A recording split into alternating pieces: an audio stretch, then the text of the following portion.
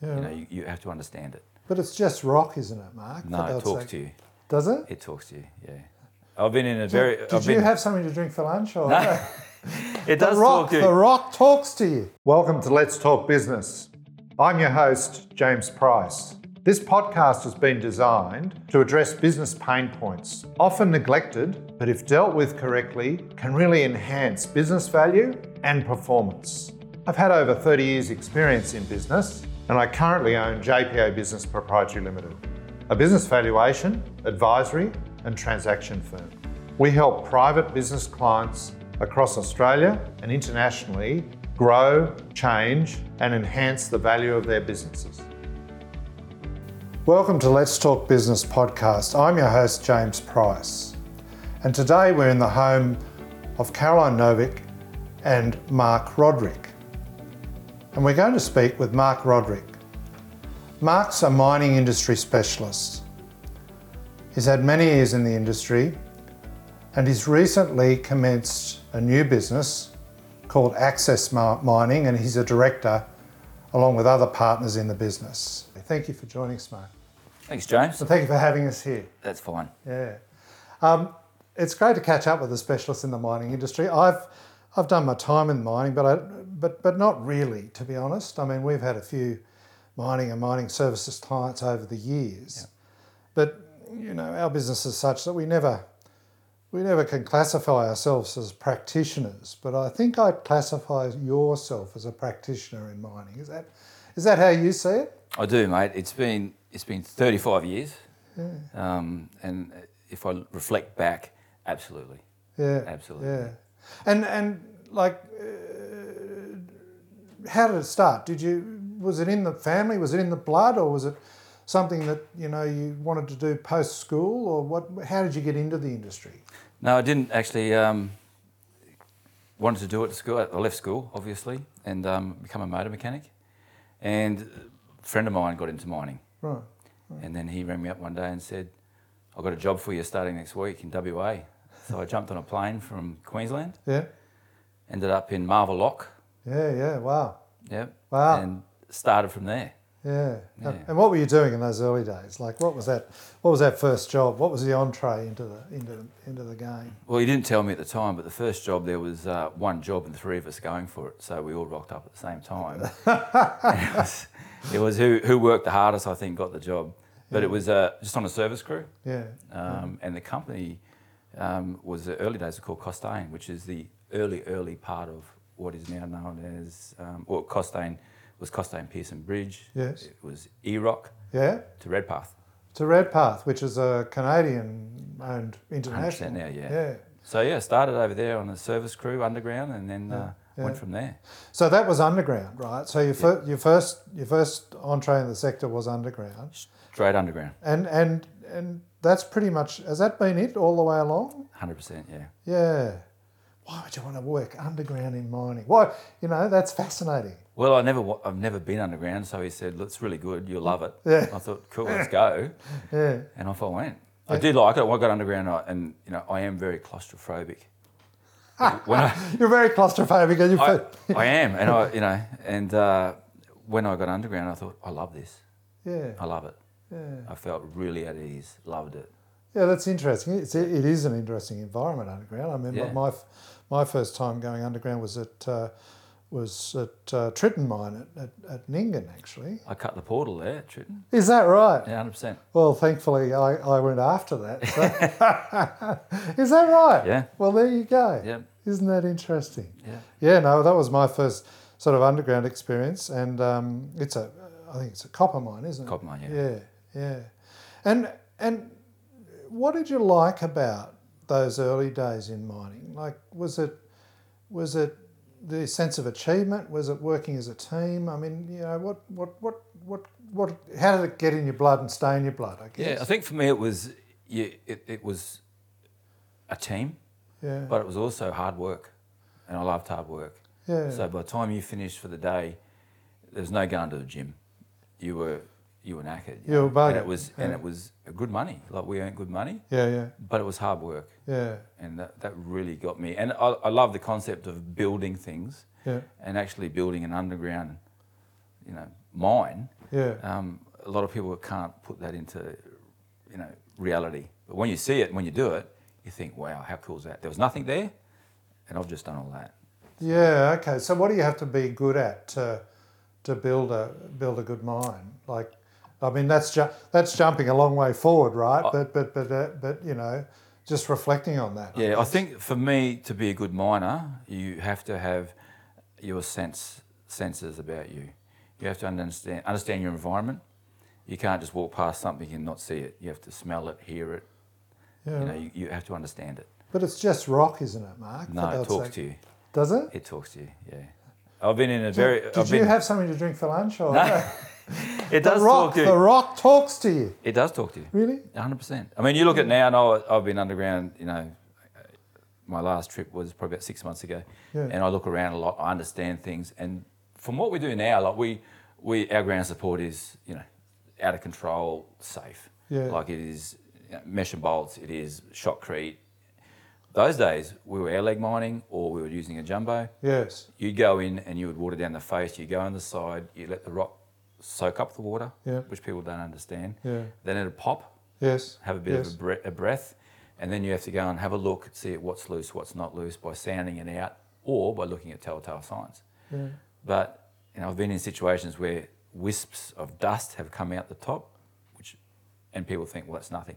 That's a big dangerous sign. Something's happening. Yeah. And I've seen it, and it's a few wisps, and you bolt back, and then the whole roof will come in.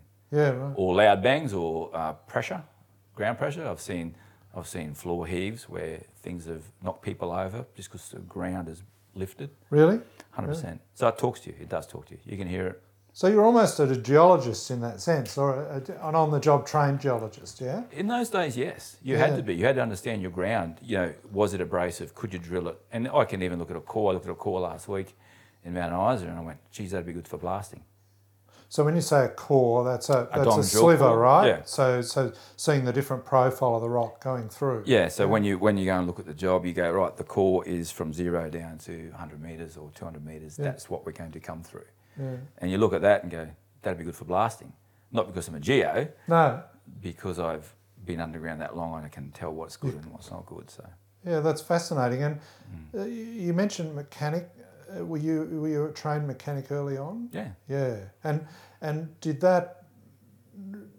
was that diesel mechanic or small engines or bit of everything? And did that help early on or not really? I think yes, because I was a petrol mechanic to start with, and then I've done diesel after that. Yeah. My friend who got me into the mining was a diesel fitter, so going into those big that machinery, I'd help him on the weekends when I wasn't working underground with his servicing or whatever. So I got to know a little bit more about the machines, which gives you a bit more context of what you're operating, because they're massive machines, like those trucks and loaders and drills. Yeah, yeah. They're quite big. They're big beasts. They are, yeah. So the machines, the people are dynamic, and they need, I guess, management and looking after and servicing. And then you're talking to the rock. So there's quite a lot going on down there. It's quite complex in a way. Oh, 100%. And then you throw explosives into it. Yeah, which is another very much dynamic. 100%. In those days, we were using AN90, and people remember that. And the smell of that was just a headache. Yeah. And then AN60 coming, and then that was too sensitive. So that stuff would go off by itself.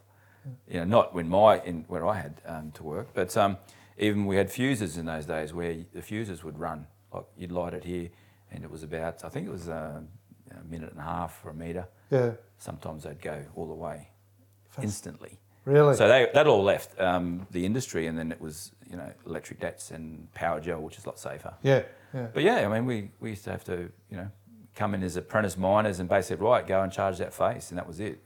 With that bloke, he'll show you what to do. Yeah, and that was your learning. It was on the job basically training. 100%. Now our miners, we go, right, this is your job, this is your training to get to that job, this is your next job. Yeah. Your training to get to the next job. It's fascinating, isn't it? Yes, 100%. So in your early career, were you working for mine owners or were you working for the contractors that were doing some of those jobs, or a bit of both? I've always been a contractor. Yeah. Yeah. So I've always been the pointy end of where we were. And I went to a mine owner at Cadia, and I looked after the underground development there for about 12 months, but I was a contractor working for the mine owner. Being Newcrest, yeah? Being Newcrest. Yeah. So Cadia is in Orange. So am I right in saying it's one of the largest gold mines in the Southern Hemisphere? Yeah. Yeah, yeah. The amount of the dirt on a daily basis is phenomenal, yes. Yeah, yeah. So, and you were contracting to the mine owner in that sense? Yeah, so I was a contractor looking after 6 contractors working for the mine owner. Working for the mine owner. Yes. And was that very different versus, your role as a contractor, in all those other jobs? 100%. For me, it was the opportunity came up. I had to move there. I moved there as well. And it was one of those jobs where it was like, I need to go back to basics. I need to go back to what I'm good at. Because I was an operations manager at the time. Yeah. And it was more of, this is a good job, but I really missed that underground. And if it wasn't, the mine itself wasn't performing where it should have been. And I thought to myself, if I can help change that, or if I can look at that and go, yes, this is all the tools I've got in the shed, and I can make a difference, that's going to be good for me. Yeah. And it was. And that sort of performance improvement, is that a bit of a hallmark of what you're about? Like, is that how do you get good at that? Like, is it understanding all the bits? Like, is that, we were talking before about the complexity of the situation. Is that, what makes the difference between someone that can make a mine really produce versus someone that's also ran, I guess? You've got so many things in parallel happening, and not all of them are going to go to plan. Yeah. Something's going to break. Yeah. So keep moving forward with everything that's going to plan in the positive side, but also fix the negative side. So my forte was when the shit hit the fan, I was there, I was calm, I was orchestrating everything to get it back on track. Yeah. So I've got to, if I look back, I go, when things are running smooth, I was getting bored quite easy. So, but when it was difficult, I quite liked the orchestration of everything to make it work. Of pulling it together and problem solving and... Yeah. And if I look back at it and go, rightio, what's the difference between, what some people do and I do, is I simplify things. Okay. So, complex situation. How do you go about that? You've got to have a cool head, right? Like 100%, yeah. But it's not as if, I'm fortunate that I can sit at a computer and if everything's going to custard, I can just shut the door and sit quietly and kind of try and figure things out. But in an underground mine, you've got a team of people, you've got the shift on, you've got the machines waiting, you've got, I guess you've got the owner saying, well, where's my production? And you've got all the, the safety and environment issues around. So you've got to be able to make some decisions on the spot, haven't you? You do, and you also you've got to predict the future. Right. Okay, so if you can see where you're going to be, there's a good chance you're going to get there. Yeah, okay. And if you don't see it, you're just going to flounder in what you got at the moment. Yeah, but simplifying it, one of the cores to that is being able to see out rather than looking at your feet necessarily first. Yeah. Interesting stuff, isn't it? Yeah. So was there a time, like in your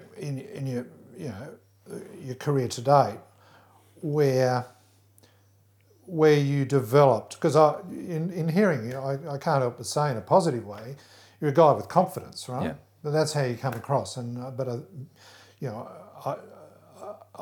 know you to the fact, you've got strong confidence. But was there a time in that career to date where that switch suddenly flicked, and that confidence, you felt that confidence, or is it just crept up on you as you've gained that experience over a period? At the time, I think it was just going for a ride and see where I landed. Yeah. And I got promoted, then I got promoted, then I got promoted. Yeah. And I think I was a project manager for Burncut. I was 29 or 28 at the time, and that was quite young for that company. I would have said, as a large company, Burncut, a corporate sort of player, to have a project manager in their 20s was probably pretty unconventional. It was, so to speak. Yeah. So, which was good, and I think from there, I looked at where I wanted to go. And if I look back now, that was probably the wrong move for myself. I needed to be that ops manager or that general manager or that COO or whatever it is. Yeah, yeah. And looking at today, I go, that's probably the wrong call I made to think that way. Yeah, okay. But because when you get to that stage, you go, what did I just achieve? Yes. I've got that role, that title, but I'm still not happy. Yes. You know? Yeah. So, and I think focusing on the wrong thing. Yeah, 100%. Yeah. But I can see why you would have, because it's kind of, that's what a big company's about, or any company, isn't it? It's sort of about progression. There's a view that progression is the next role up the ladder, so to speak. Yeah. But you're sort of saying that's not necessarily the way to satisfaction, or... It's not when you look back at it, no. At the time, it's so exciting because it's a big company you're working for, an ASX 100 company, and you're going all over the place, and you're talking to boards, and and then you look back and go, I've just spent 50% of my time justifying my existence, and the other 50% doing it. Now I make a call with my business partner, and that justifies my existence, which is 5 minutes, and the rest I work on the business. So which is really good. So in a way, neither was Burncut probably getting the best value out of you, because they were spinning their wheels on all the reporting and administration. Nothing against Burncut, it's just the corporate environment that exists. But so you're sort of alluding to the fact that you would have preferred a lot more time on making things better. Yeah. 100%. It wasn't Burncut though. We have to cut that one out. So it was Downer. Oh, yes. Yeah. So okay. Burncut for me was great because it was private, and I still know Steve Coughlin quite well, and I spoke to him not long ago. Burncut was good for me because it was the hard work. I'd done the hard yards. And, Barry Upton was my boss at the time, and he's retired now. And he said, look, I'll put you back through to university so you can become a mining engineer. Yeah. And I thought, yeah. Then I thought, no, I don't want to. I'm not a mining engineer. Yeah. I'm a miner. Yeah. So that's the difference. And then I went to the ASX company, and that's where I thought, wow, this is really cool. And this is Downer we're talking about now, yeah. And Downer no longer exists because, again, I was here building a business for the cause, but the cause wasn't really there. Yeah.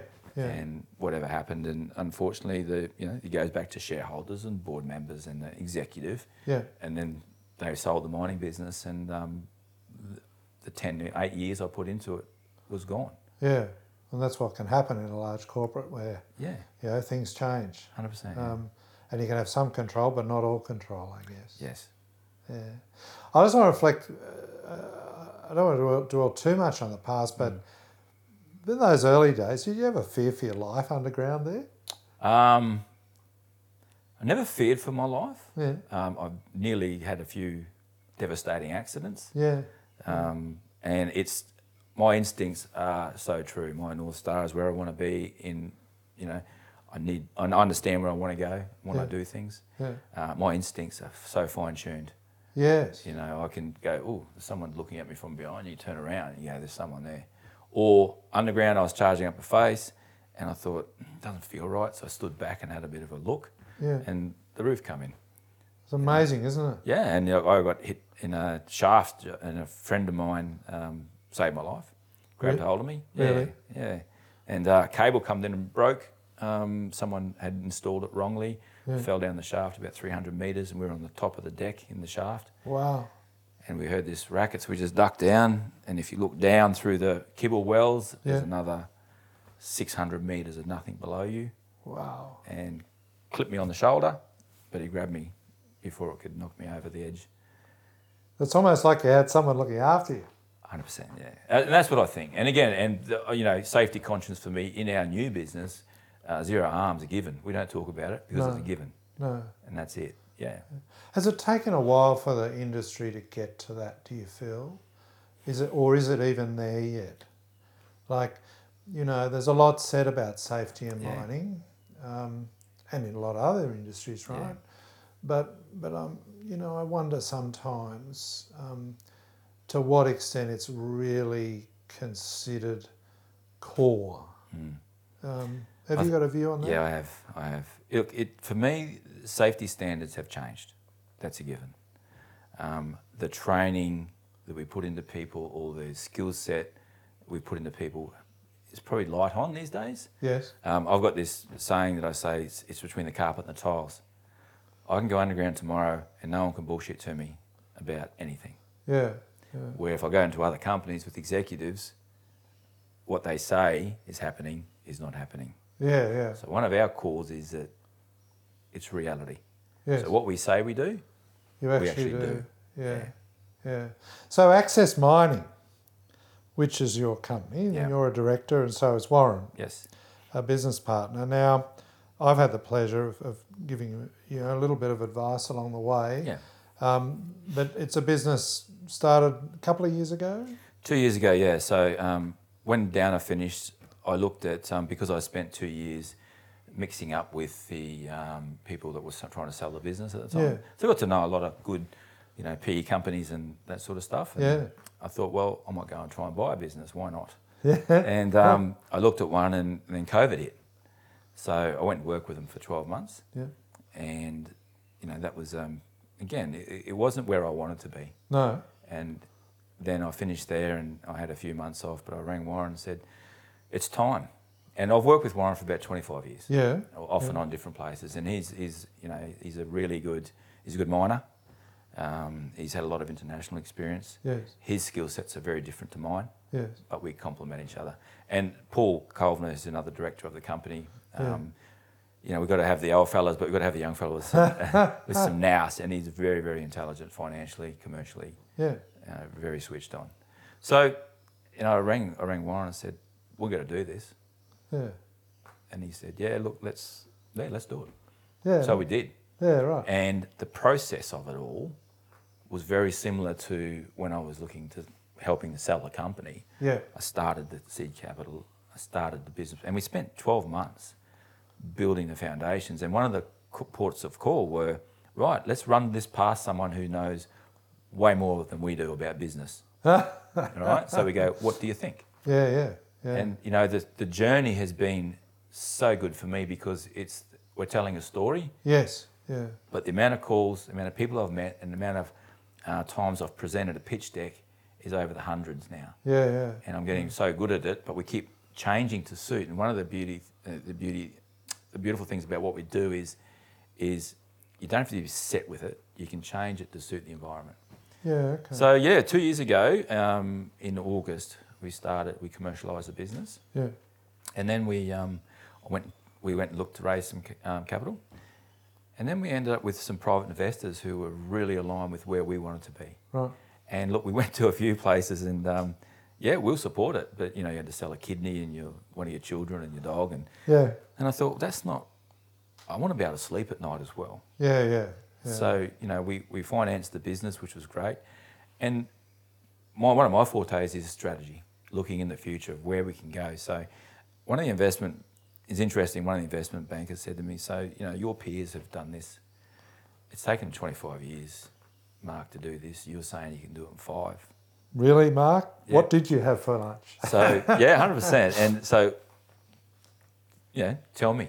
I said, well, how I see it, you open the garage door, they've gone for a drive and they've landed where they've landed. Yeah. I've opened the garage door. I know where I'm going. I know how I'm going to get there. I know what fuel I'm going to use, where I'm going to fill up. Yes. And that's where I'm going to go. So it's about saying, okay, there's a strategy. How do you become a successful underground mining contractor? You need underground mines. Right. What do we got? There's our client base. They're the mines that are coming up. So I put an 8-year plan together. Yeah. And this, again, the beauty about what I was doing was, I had to do this when I was with an ASX company. Yeah, so because of the board. It wasn't the first time you'd done it. No, so got it right down to the last dollar and then wrapped it up of where we're going to go. And then you go enablers on that. Who do we know there? Who's your sponsor on that? Because everything you do, you must have a sponsor. Equipment, yes, we can get all the equipment. Then we go and do what equipment do we need? People, very important. So how can we get the people? So putting the strategy together over 12 months was great. And then we're going, right, we need to be paperless. We need to have OEM support. We need this, and this. Yeah. So there was a bunch of things to do together. And then, I look at what the peers do and what they don't do. Then I go marketing and brand awareness. Because if we're going to sell access mining, everyone's going to have to say access mining is what? What's special about them? What's the silver bullet? What's special? And that was a journey for us to go, well, it's this. And when we articulate it, yes, it now comes out. Yeah. Is there a silver bullet? Yep. Is there? What 100%. Is it? So look, we again, I got some guidance from industry leaders, ex-CEOs. I got a lot of mentors in the industry, and at the time it was sustainability. It was when COP26 was on. Yes. Yeah. And we looked at sustainability, and an ex-CEO of mine said to me, "What does sustainability mean to you?" And I couldn't answer him. Yeah. So I went back. In the middle of COVID, obviously, this is my office. And I go, what does it mean? And fast forward 3 months, sustainable clients and revenue. Yes. Sustainable people. Yeah. And sustainable supply partners. Yeah. Yeah. Because we take it for granted, people. Yeah. Yeah. Every mining house and contractor in Australia is looking for people at the moment. Where we can go, we've got this project starting here, we'll get too many people coming. One, because we're new. Yes. And two, because of our network. Yeah. Sustainable revenue on clients. Why do you go into a job, do it, and walk away? Go and have a relationship with a client. Yeah. Work it with them. Yeah. And then work project 1, project 2, project 3. They don't want to get rid of you. Yeah. There's a longevity. Yeah. And supply partners is everyone just goes, hey, there's a price, beat it. No, let's start the journey together. This is us. This is where we're going. And if you align, we will get there. And there's so many. I was talking to a client last week. If you're here and they're there, the two will never meet. You might have a contract between you, but the two will never meet. Yeah. If you're both here and you're going that way, what an outcome. Yeah, so there's a longer term focus in what you're saying though, isn't there? Yeah. Or a longer term horizon. Yeah. I mean, you said you did a plan for 8 years. Yeah. My God. But that's really interesting, isn't it? Like, but the fact that you and Warren are miners and the planning and the longer term focus, is that what's going to hit it versus the other players in this space, do you think? Yeah. I think, look, for me is, if I look at the environment at the moment with underground mining contractors in Australia, the Underground Operators Conference was on in Brisbane not long ago. Yeah. I knew everybody that was there looking after their own companies, their oppositions. Yeah. I always talk to everybody. I know what's happening. You know where they're sitting. Yeah. Because we're not just all companies. No, that's right. Everyone's got their own problems or their good, bad, indifference. So my take is that why are we different? We're on the East Coast. Our network's huge. We listen. Our relationships will get us to where we need to be. The equipment we've got with our OEM suppliers, we haven't gone and said, look, we're going to buy one of each from everybody. We've done an agreement with one supplier for the main equipment. Yeah. And no one other contractor in Australia does that. Yeah. Underground vehicles, nobody's doing what we're doing. Because I suppose for me, it's something that I've always wanted to do. Warren's and Paul have always wanted to do. Yes. Let's do that because that's the right way to do it. Yeah, but it's really neat, isn't it? Because you've had such a breadth of experience in employed roles and contracting roles.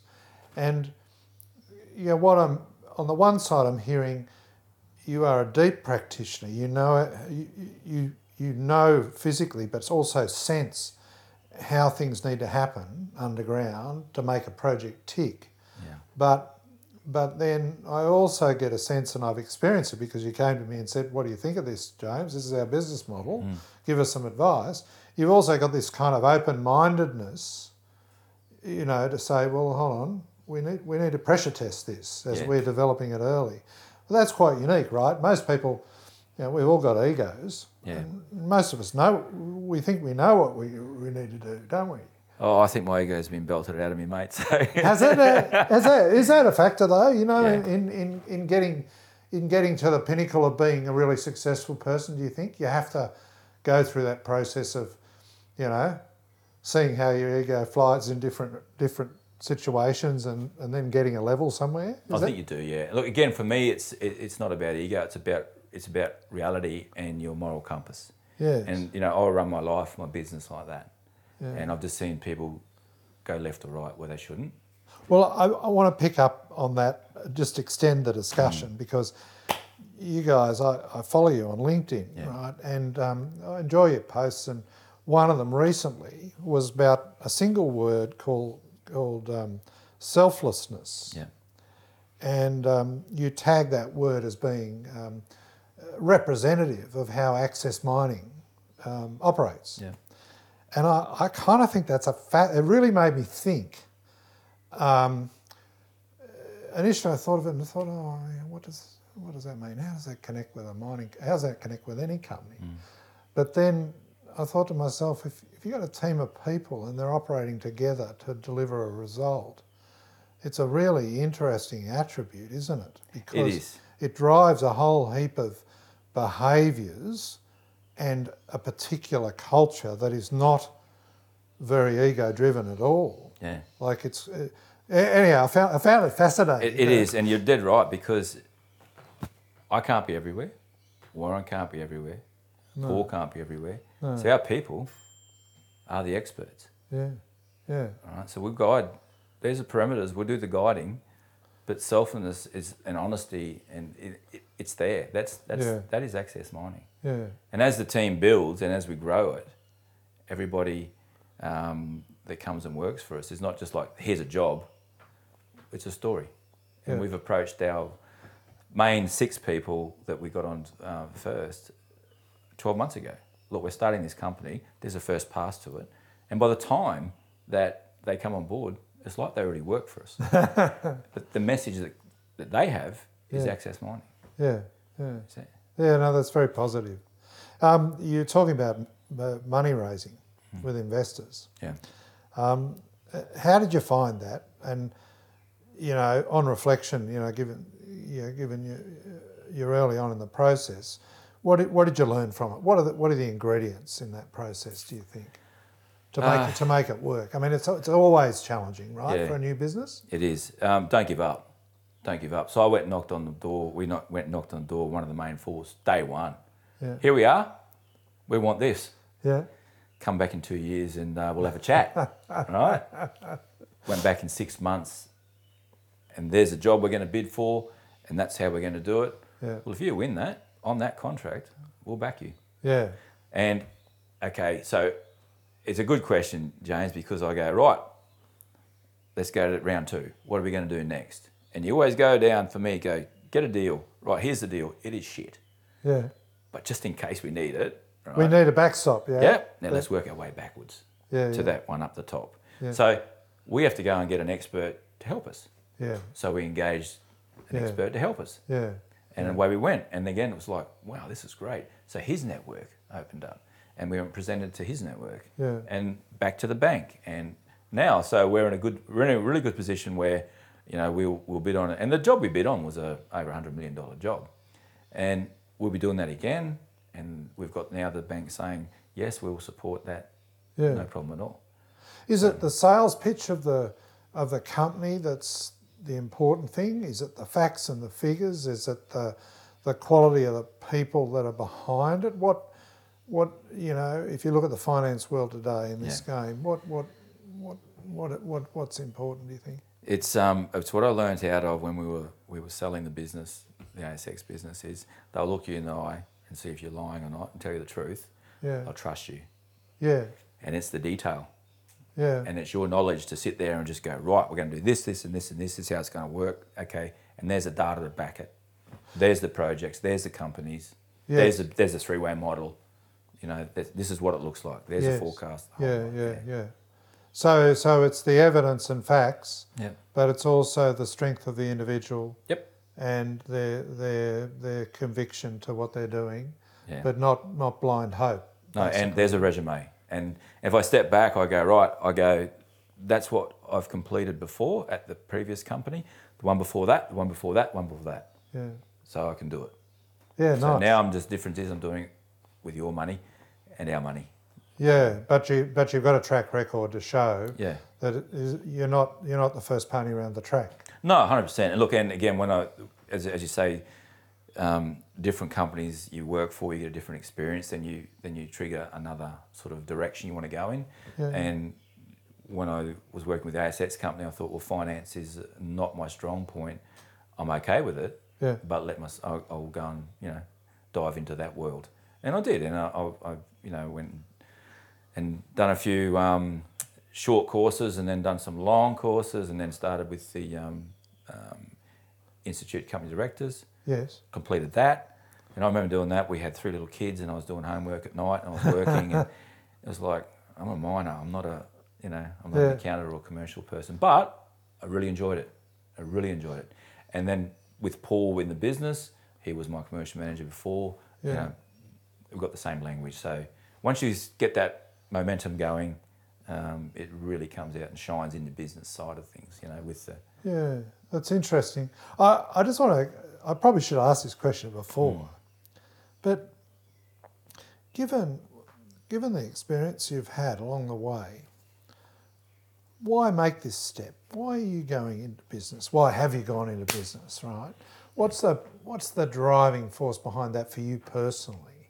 For me personally, it is I can't fathom doing something for a company and them not running with it and going, I know it's the right thing to do. And if I do it, they go, well, that's cool. It's great. That worked. Yeah. But there's another 9 times where they say, no, we're not going to do that. And I thought, well, that's just soul destroying. So you got to the stage where, you knew your stuff. Yeah. And you wanted the satisfaction of seeing it implemented. Yeah. 100%. And look, I had this person that I worked for before who I really didn't think he had a clue. And, he'd just say, well, you can't run a business. And I went, well, if you stop putting so many roadblocks and you stop licking the stamp here and here and here and here, yeah, I'd have a chance. Yeah.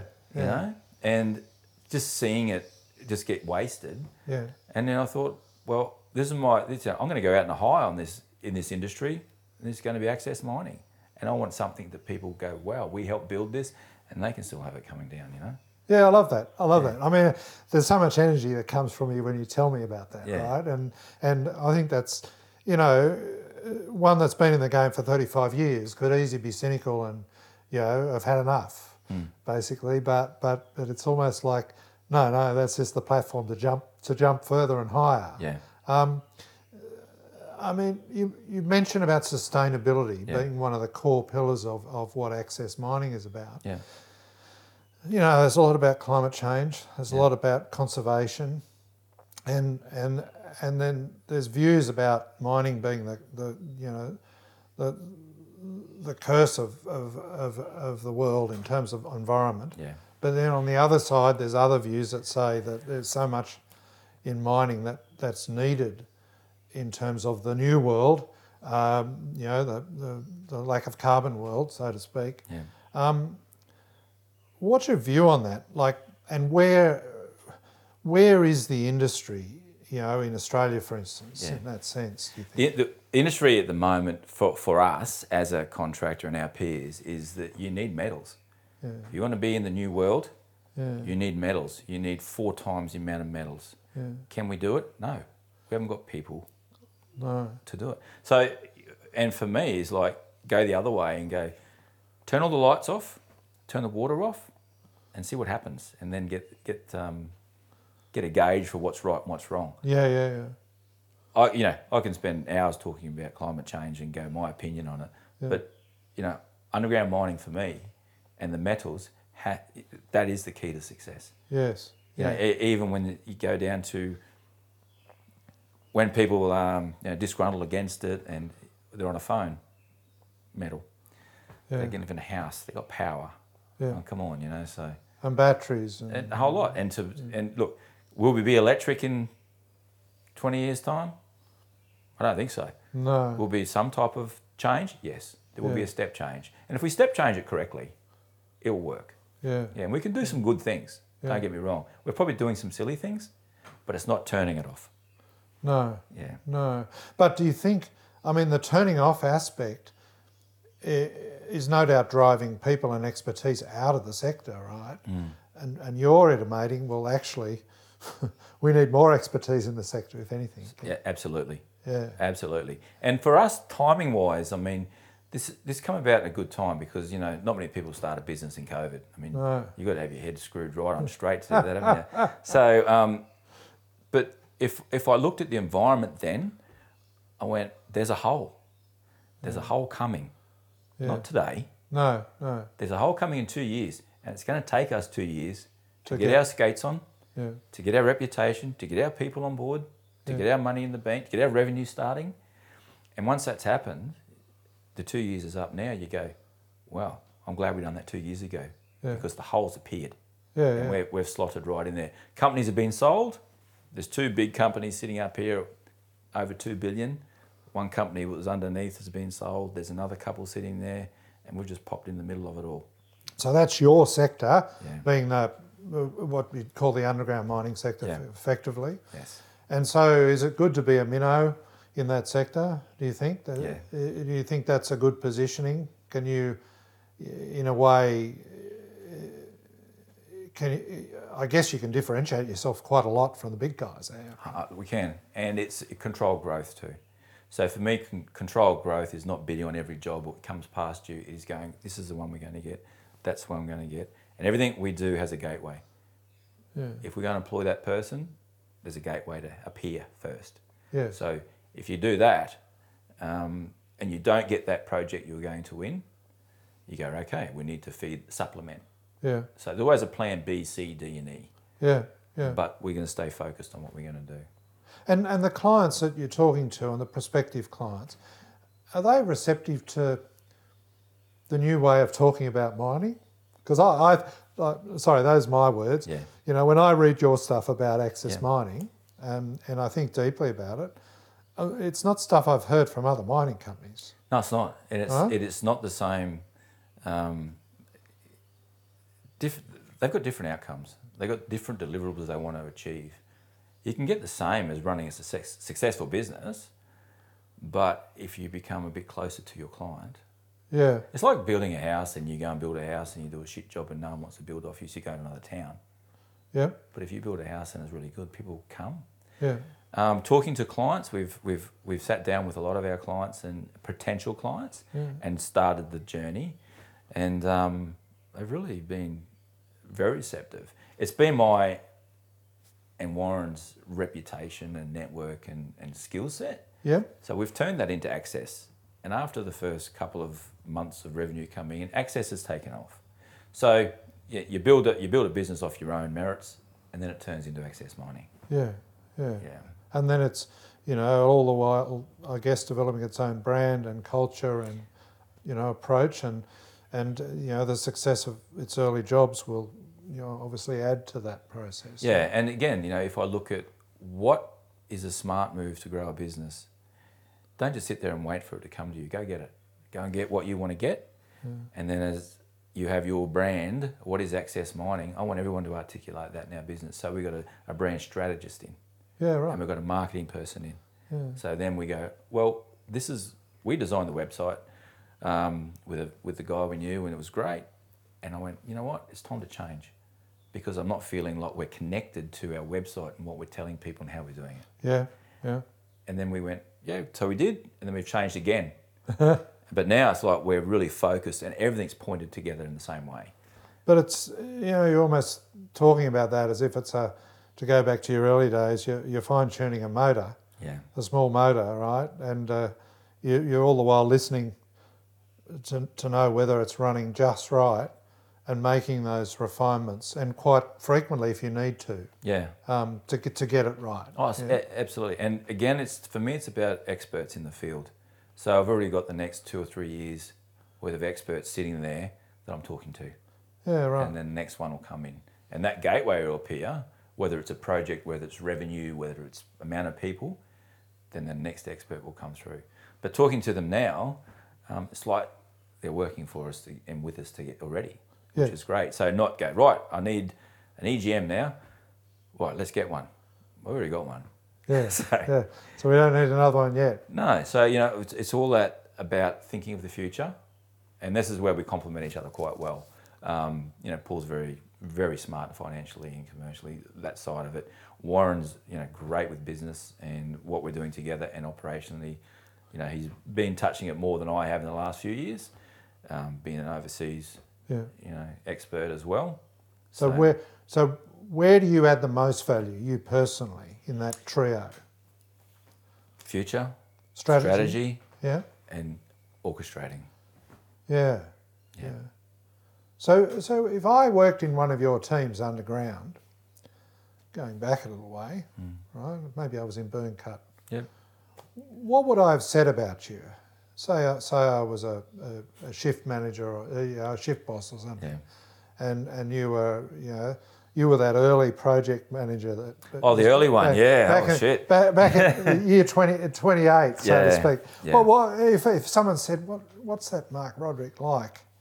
to me, what would I have said? Sort of, how would I have characterised you as a manager and a leader? Yeah. Sort of, Those early days, probably hard but fair.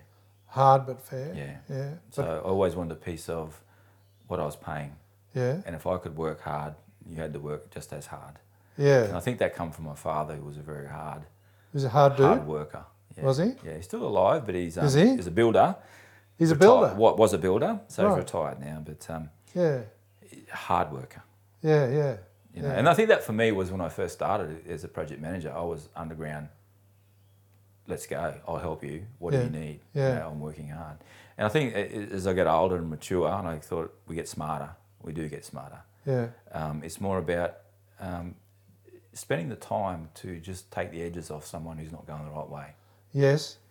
And set the boundaries and say, you know what, if you look at it that way, or show them how to do it, look at it this way, you'll get a better outcome.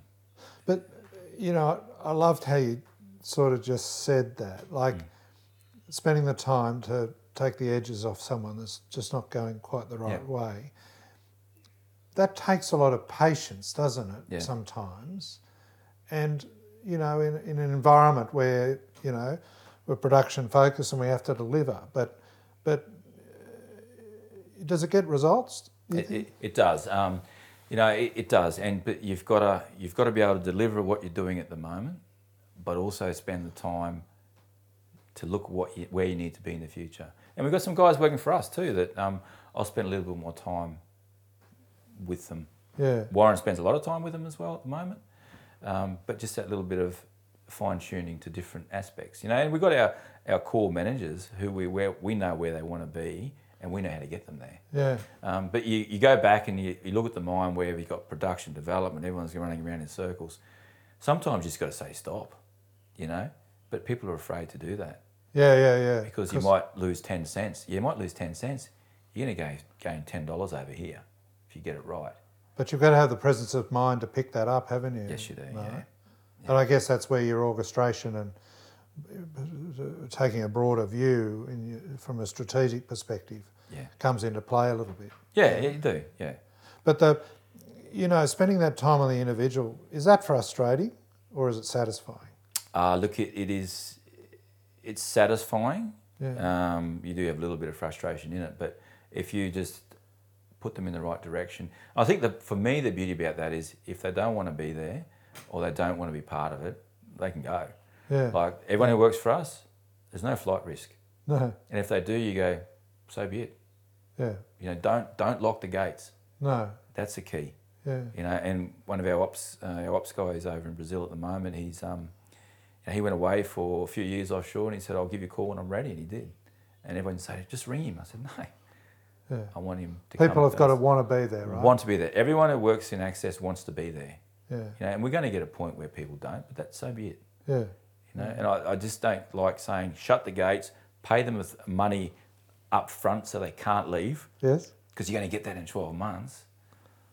I had that for years. Yeah. And you just kept taking it and taking it. One day you go, you know what, I'm going to go and get a job that pays half this because I can't do it anymore. Yeah. So hard but fair. Yeah. But mellowed over time. I think I've mellowed. And became a little bit more discerning about how individuals were performing and able to help them along the way. Yeah, absolutely. And again, with the business, it is a new business. We pay our staff current market rate. We put them in the right direction for their careers. Yeah. We're the lowest paid in the business, and we will be until we make it successful. Yeah. Look, I think that's fascinating. And we both worked for very large corporates in our careers, and now we're both, started up businesses of sorts.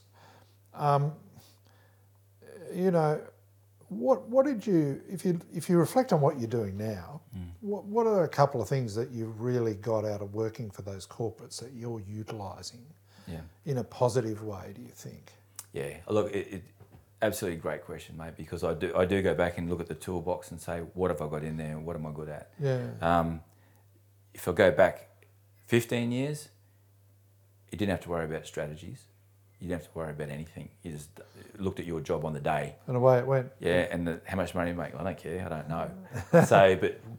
And going towards definitely an ASX company where you are, I suppose, over the top risk adverse. Yes. You have to justify every cent you put in. So the value add for me at the moment is, if we spend $1, where's that dollar going? What are we going to get out of it?